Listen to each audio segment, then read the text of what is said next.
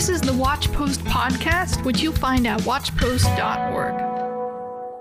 Well, good morning and welcome back to the WatchPost podcast. My name is Mel Black, and we have been talking about some of the ways we misunderstand loving our neighbor.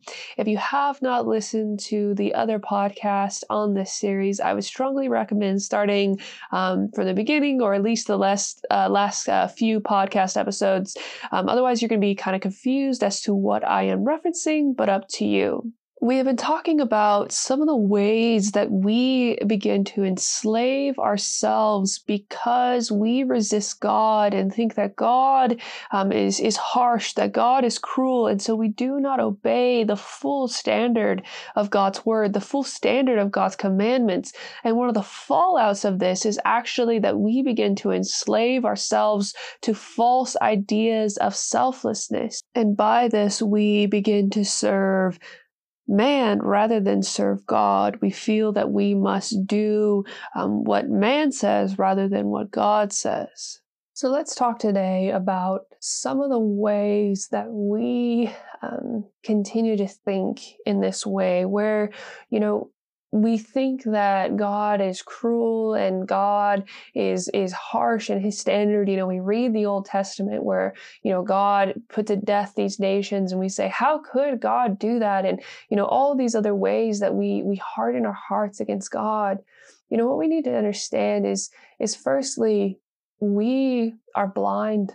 We are blind to the whole reality of life itself. We are blind to who God is and his judgments and how they are just. And often what is happening is we're only seeing a partial of what is going on in the world. We're only seeing part of what's happening.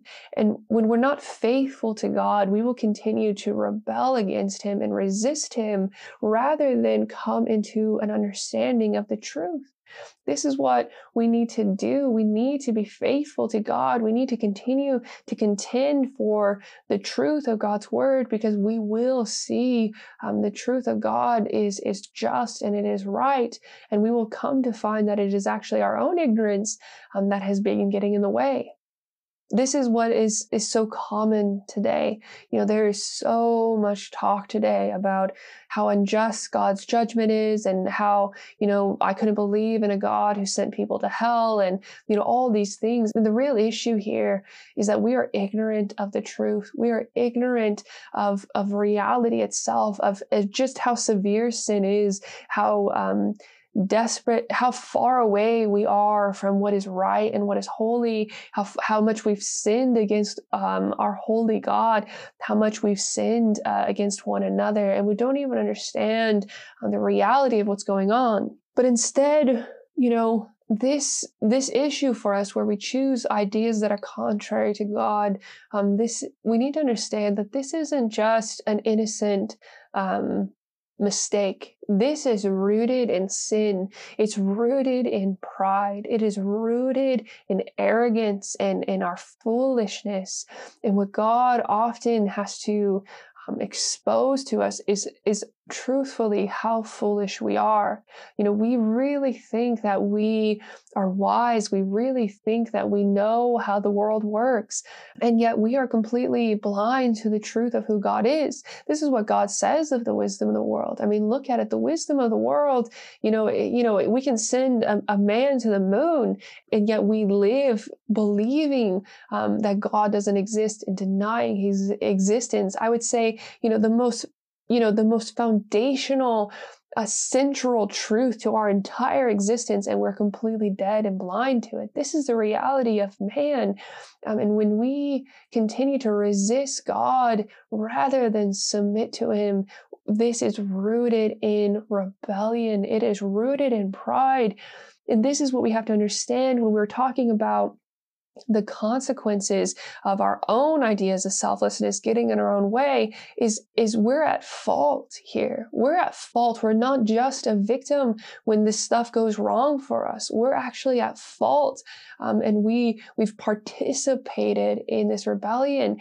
And some of the ways that this affects us is getting us stuck in situations that are harmful, or, keeping us, having us reap the very philosophies that we have sown.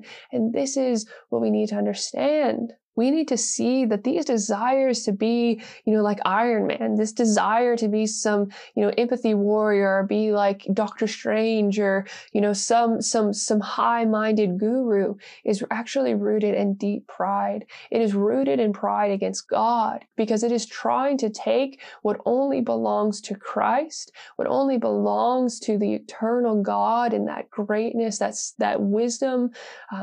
We're trying to take that and give it to ourselves, and we are trying to be as God.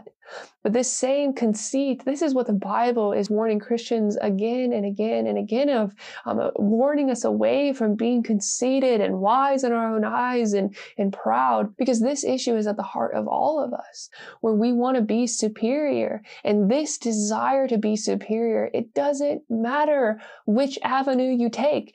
Every avenue is great, great sin. When we try to believe that we're more enlightened, we're more moral, we're more whatever than other people, according to the flesh, and believing of ourselves that we're these superior people, this is conflict. This will always provoke division, and we continue to allow ourselves these little delicacies of pride. We continue to say, oh, as long as I'm not legalistic, oh no, I can be proud because I care more about justice than the other people. I care more about compassion than other people. But this is still pride, and all pride is sin. All pride is sin against our neighbor of the deepest sort.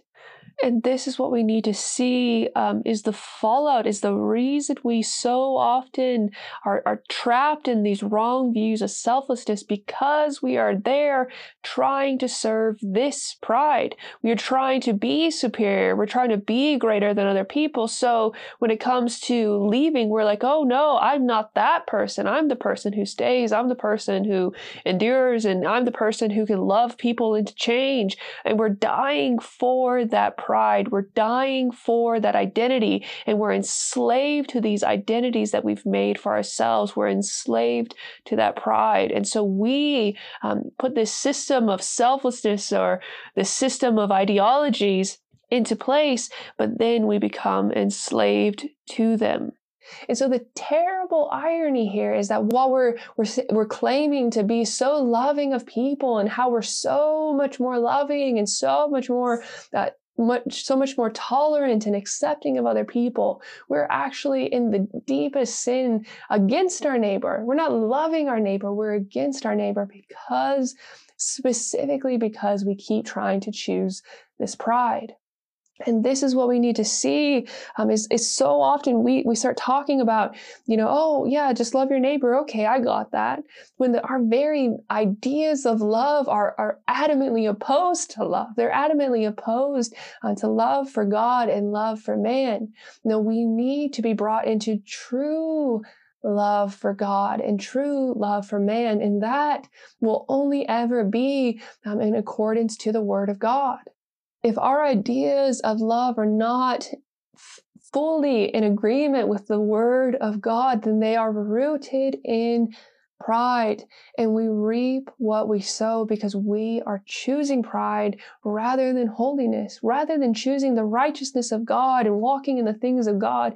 We're choosing sin, and yet daring to claim that we're victims, and daring to claim that we're, innocent of wrong when these things go wrong. Oh, look at me. I'm just trying to love people. And look what it got me. Look what it got me, God, when I was trying to just love my neighbor. We dare to blame God when the reality is that we choose our pride in our own ideologies rather than the truth of God's word. And this is what happens when we do that. Going to Romans 13, verse 8, it says, "Owe no one anything except to love each other. For the one who loves another has fulfilled the law. For the commandments, you shall not commit adultery, you shall not murder, you shall not steal, you shall not covet, and any other commandment are summed up in this word, you shall love your neighbor as yourself." Love does no wrong to a neighbor. Therefore, love is the fulfillment of the law. We talk so much about love and we act as if love is somehow different from holiness, when reality is that love is the fulfillment of the law. It is the fulfillment of holiness. And we continue to think that we can choose this love that is in contradiction and that the Word of God gives us permission for this. This is where we are being deeply, deeply deceived today, where we say, oh, God says to love. Okay, I'm going to go love. And that basically just means this idea that I have of love that's contrary to God's judgment. Yeah, that's what love is. And I'm going to go choose that. And we choose this and we sow this in our lives, and then we reap terrible darkness from it. And we begin to truly believe that it's God who deceived us, when it's the devil who's deceiving us, and it's our own sin that's deceiving us, and it's the world that's deceiving us. And yet we just dig deeper into these things because we refuse to be humbled. We refuse to see our sin. We refuse to see where we have gone contrary to God. And we've been forced to see, the ways that I chose are actually foolish, and only God knows what's truly right and what's truly wise. We have so many ideas today about love, and it's so hard to get people to face the truth about what they are choosing because they believe that the scriptures support them in it. But love is always in agreement with the Word of God. It is always going to be fulfilling the law, not somehow separate from the law. And this is what we often believe love is. And really what we think this love means is that we can continue to pursue our own ideas about love, our own ideas about God, our own ideas about compassion, whatever it is. And it's precisely here that we're actually loving ourselves. This is what we need to see at the deepest part of this issue, is that we really think we're either serving God or man, and we're believing our own lies. But the reality here, the bitterest part of it all that we need to see, is that we're not serving others at all. We're serving ourselves. We're trying to proclaim what we want to be true, not because we care about other people, but because we're trying to get permission for our own selfishness. We're trying to get permission to serve our own self-love and our own ideas of how we want to live contrary to the Word of God. And this might certainly deceive us, but it never deceives God. And these ways that we choose, these things will never hold up in God's judgment. And that is what we need to see. We've chosen to serve ourselves. And now we're reaping the consequences because we chose to serve man and to serve ourselves rather than serve God and His Word. And there's great consequences to choosing this. And so we will continue in the next podcast episode to talk more about this issue. It is quite broad, so we will continue to talk about it some more. So I hope to see you all there. Take care. For more content like this, visit watchpost.org.